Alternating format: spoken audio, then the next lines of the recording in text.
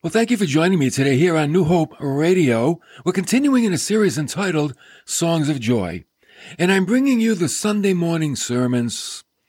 A little different approach, not different approach, but you get to hear the Word of God in a different way rather than our live broadcast. We're bringing you the preaching style of the sermon. A little change. Hope you like it. Let me know if you like it, if you don't like it.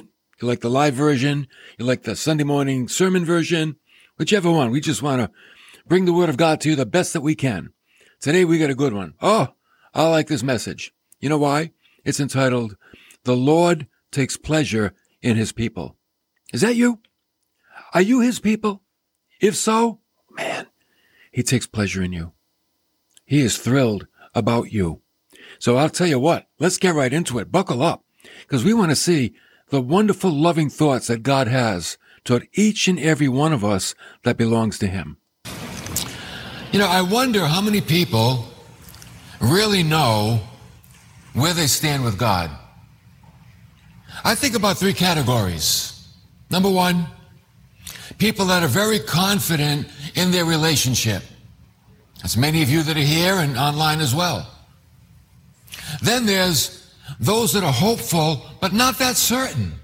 That could be some of you too. Hopeful, but not certain. And then, of course, the third category, those that are just not interested at all. They don't care where they stand with God. But the good news is that God loves all people, right? God so loved the whole world, everybody in the world, that He sent His only begotten Son, that whoever, anybody and everybody that believes in Him will never perish. Somebody's coffee's done. Will never perish, but have eternal life. Now, this message today is not so much for people that are far from God as much as it is for people that are near to God. Now, for those that are far from God, this message might draw you near to God. But it really is about the people of God. And we're going to pick it up in Psalm 149. And here's what it says. The psalmist is going to tell us that, listen, this is what happens when we're in church. Okay? Verse 1. Praise the Lord. Sing to the... You guys are good. If you want to do that, go ahead. Praise the Lord. All right. Sing to the Lord a new song, and His praises in the congregation of the godly ones. Actually, that phrase, praise the Lord, it really means, you church people, praise the Lord. The worship leader is telling the people, this is what we do, okay? And he said, sing a new song. In other words, you've praised Him before, now praise Him again. It's like, don't stop praising God. Sing a new song with every new knowledge of God that you gain. Isn't it nice to know that the Christian life is a journey? We're going somewhere, and as we're journeying, we're growing. We're learning. So as we learn, we have a reason to praise about the new things that we're learning. One writer said, singing is the fittest method of expressing reverent praise. Singing is not unimportant with God. It's very important.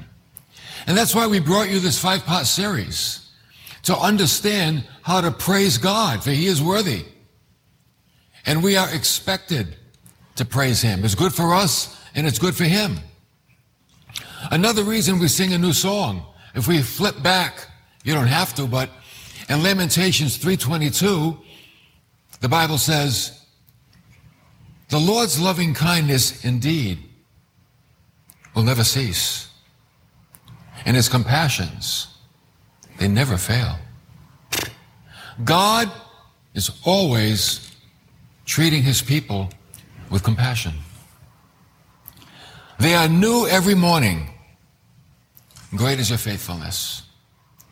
God's mercies, God's compassions are new and fresh like bread. Every morning. So every morning we have a fresh supply of mercy. And every morning we have a reason to praise him. And you know the funny thing? Some people are more fonder of making complaints than they are of singing new songs. Maybe sometimes we have to weigh our complaints against the songs that we sing to God. A congregation of singing saints is like heaven on earth. It's bringing heaven down. We are part of heaven. We're living here, and we act like heaven when we sing praises to God. In verse 2, he said, "Let Israel be glad in his maker. Let the sons of Zion rejoice in their king." Zion is another word for Israel. Israel was a new creation among the nations. There were many nations in the world, but one day God created his own nation, Israel. Israel was created by God through Abraham and then through Jacob. Now the church is a new creation made by Christ. Jesus said, "I'm going to build my church." Right? We are the building of Jesus. So whatever God does is worthy of song. Whatever he does. That's what the psalmist is saying. Whatever God does, it's worthy of worship and worthy of praise. Psalm 78 is a psalm that was written to praise God for his works in the wilderness. Remember when the Israelites came out of Egypt and God worked certain miracles for them to help them get along with their journey. He divided the sea. No one ever did that before.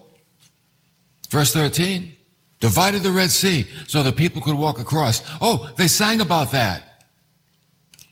He led the people by day in a cloud, and he led them at night with a pillar of fire. You know they sang about that? Verse 14, that's worthy of singing about, the leading of God. And then he got water from a rock when they were thirsty. They sang about that. Verse 15, remember? We were all dying of thirst, and Moses got water from the rock, and we all filled our canteens and our buckets, and we had plenty to drink. And Job has a beautiful commentary in Job chapter 38. At the creation, you know what he said? The morning stars, those are the angels. They sang together. And all the sons of God shouted for joy. At the creation, the angels were worshiping, praising God. Everything God does is worthy of praise. Everything. That job you got, that's worthy of praise. That reconciliation with that person, God intervened, that's worthy of praise.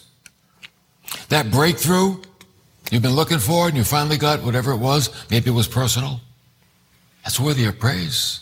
How better life, life is so much sweeter when we praise God, even for the little things. I praise him for green lights. I do. You know why? I don't like red lights. But I praise him for green lights. And every Sunday, I'm not kidding, they're all green as I drive into church. It's incredible. Now, during the week, it's a different story. But there's something about Sunday. So back to the Psalm 149, verse 3. Let them praise him with dancing. Let them sing praises to him with timbrel and lyre. And here's the key. For the Lord takes pleasure in his people. Do you ever think that God takes pleasure in you? He does. Just like a parent would take pleasure in their little infant. God takes pleasure in all of you. He really does. We're his children. We sang his eye is on the sparrow, and yet how much more does he take care of us? So the Lord takes pleasure in his people. He will beautify the afflicted ones with salvation. That word afflicted, it means the humble ones. He delivers the humble. A good place to be in life is to be in a place where you are teachable. That's humility, to be teachable. Where you don't have all the answers, but you're willing to learn. Because in that place, there is deliverance. That's what salvation means. Deliverance. God delivers the humble. As a matter of fact, he resists the proud because they don't want to hear from him. But he gives grace to the humble. Humility is an incredible place to be at in your heart because God is there. And God is working for you and with you when you're in a humble state. This is a happy time in this psalm because the people are singing. God takes pleasure in us. God delights in us. God loves us. How good to know that God takes pleasure in his people. That's why those far from God, they think they're so smart, but they're missing out. They're missing out. They're missing out on knowing that they are loved by God. They don't know it.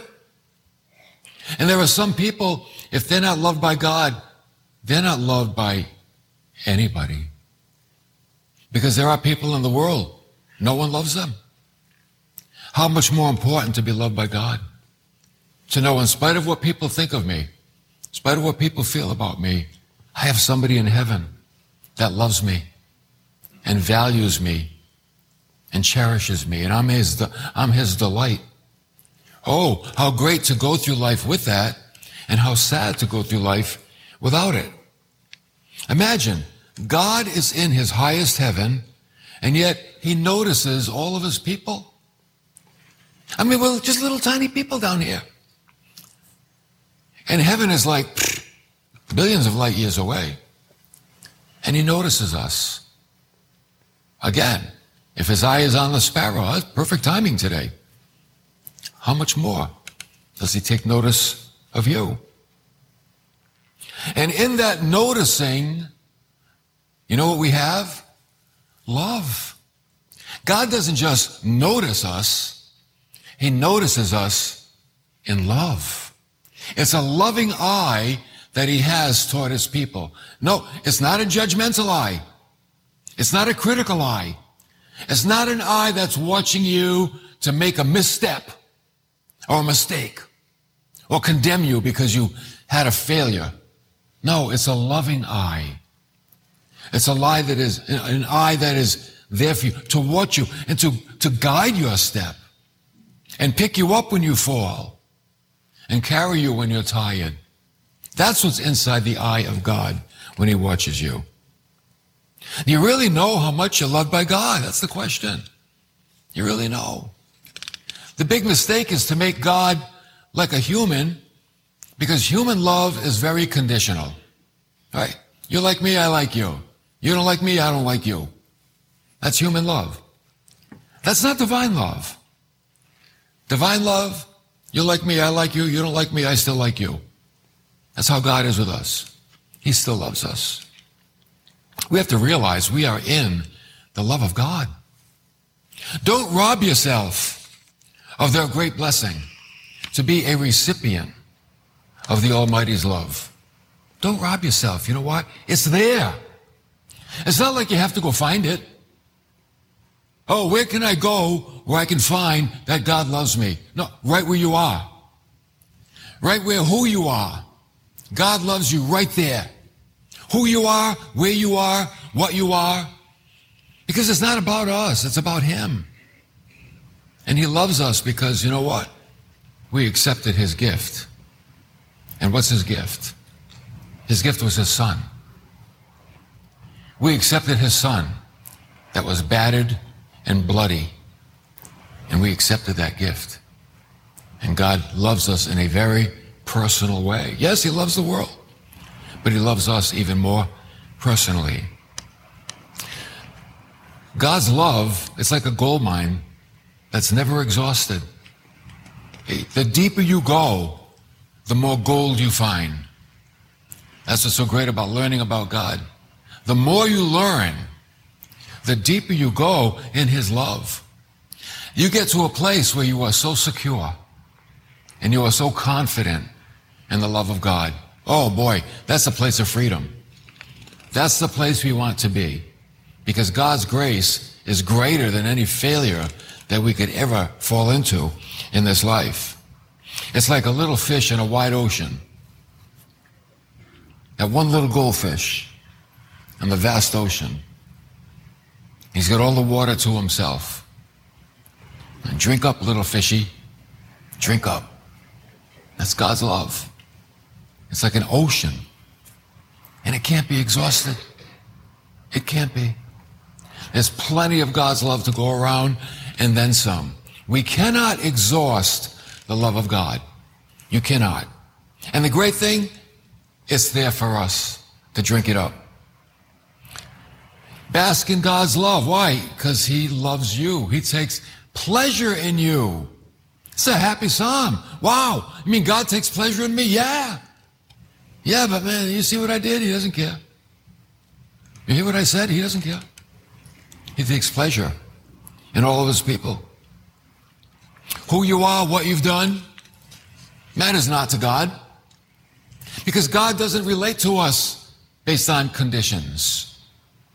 He relates to us based on his Son, Jesus, and what Jesus did for us.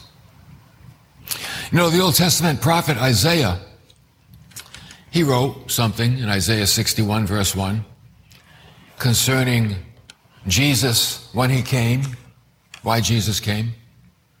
And Jesus got up one day in the synagogue and he read some of these verses about himself.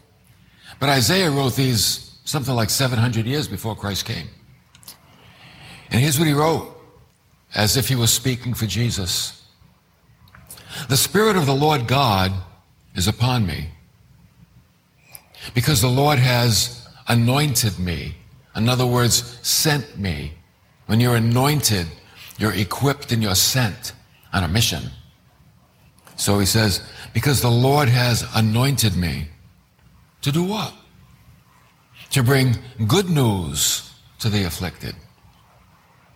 He has sent me to bind up the brokenhearted, to proclaim liberty to the captives and freedom to prisoners, to proclaim the favorable year of the Lord and the day of vengeance of our God, to comfort all who mourn, to grant those who mourn in Zion, giving them a garland, beautiful headpiece, instead of ashes. Ashes was a symbol of grieving. They'd sprinkle ashes or dust on their heads when they were grieving. It's like, no, I'm not going to put dust on your head. We're going to put a beautiful garland, a crown on your head. To give the oil of gladness instead of mourning, the mantle of praise instead of a spirit of fainting. So they will be called oaks of righteousness, the oak tree, the strong tree, the tough tree. It's a mighty tree, the oak tree. The planting of the Lord. End result, that he may be glorified.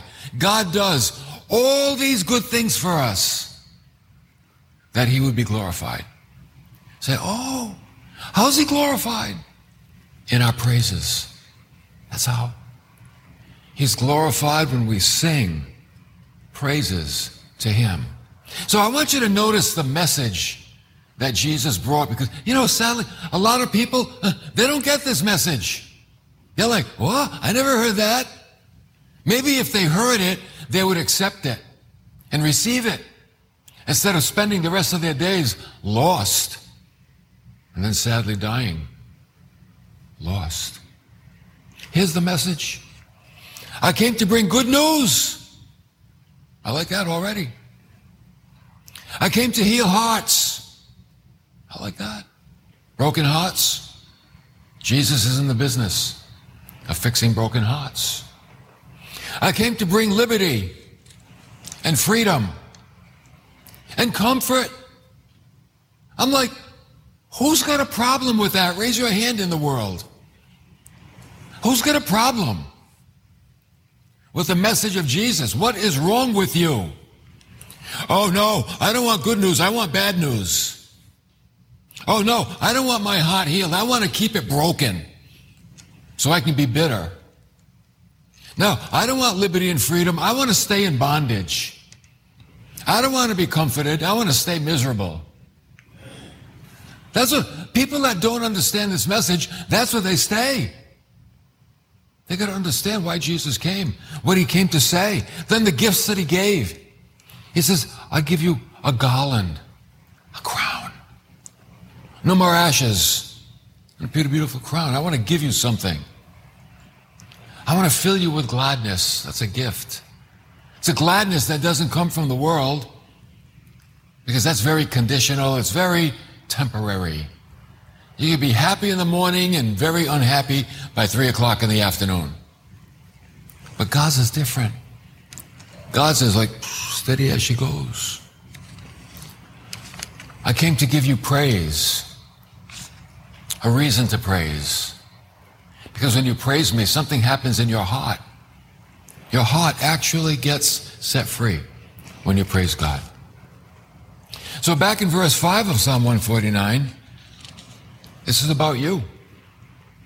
Let the godly ones exult in glory. That means rejoice in glory. Let them sing for joy on their beds. One man asked the question, shall those to whom God is their glory be cast down and troubled? Shall those to whom God loves them and takes care of them should be unhappy and miserable? Should they be depressed and discouraged when they have a God that loves them and is there for them and provides for them and carries them through the hard times? Should they be cast down? Should they be discouraged? The answer is no. No, they shouldn't be. Not at all. He said, let their joy proclaim their honorable estate. Realize where you are, who you are in Christ, and then proclaim it. Hey, I'm going to heaven. I've got my name written in the Lamb's Book of Life. Jesus died for me, all my sins on that cross. All of them. Not one fell. They're all there. Paid for.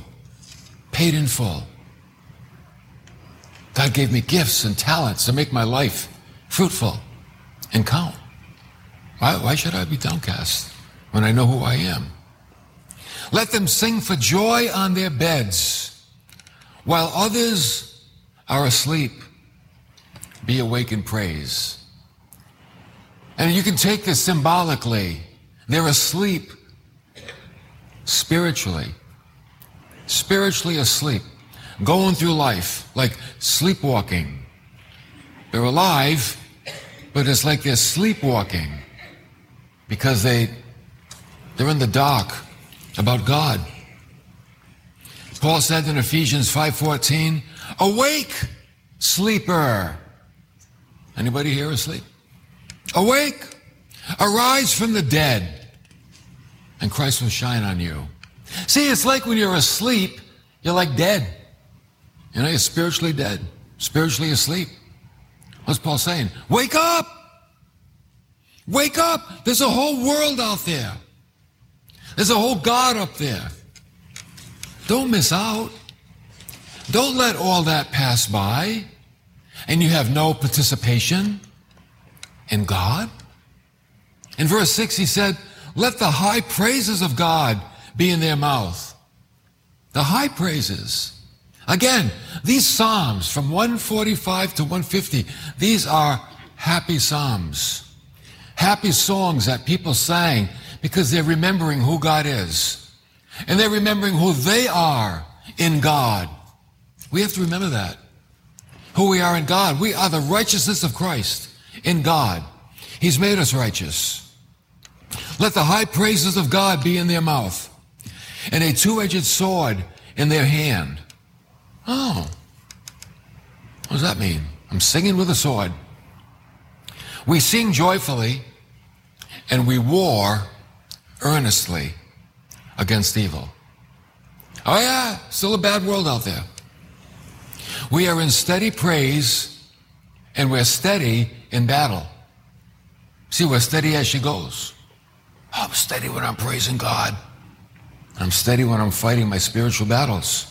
You know, back in the book of Nehemiah, Nehemiah went back to rebuild the fallen wall around Jerusalem.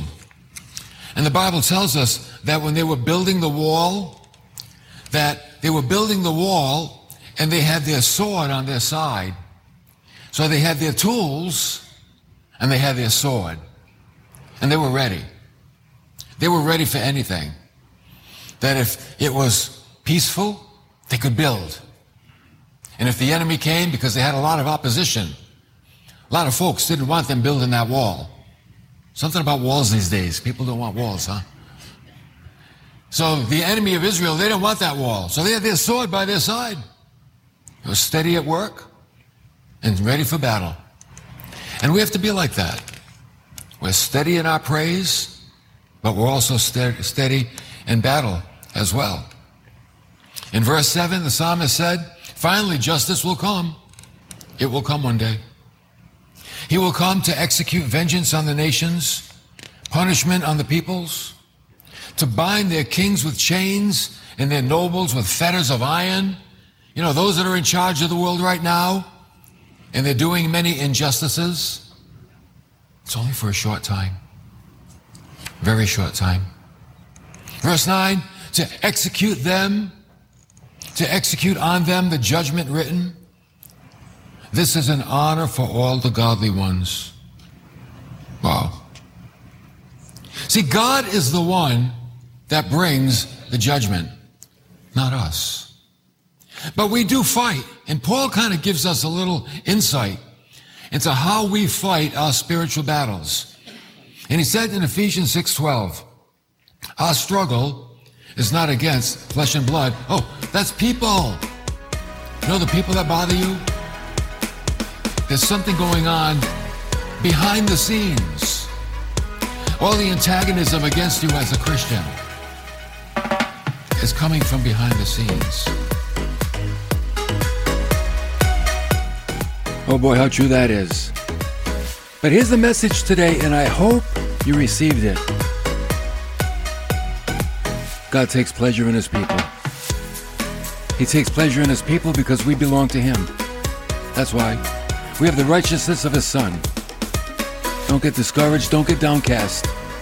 God loves you with an everlasting love, and he continues to draw you with loving kindness.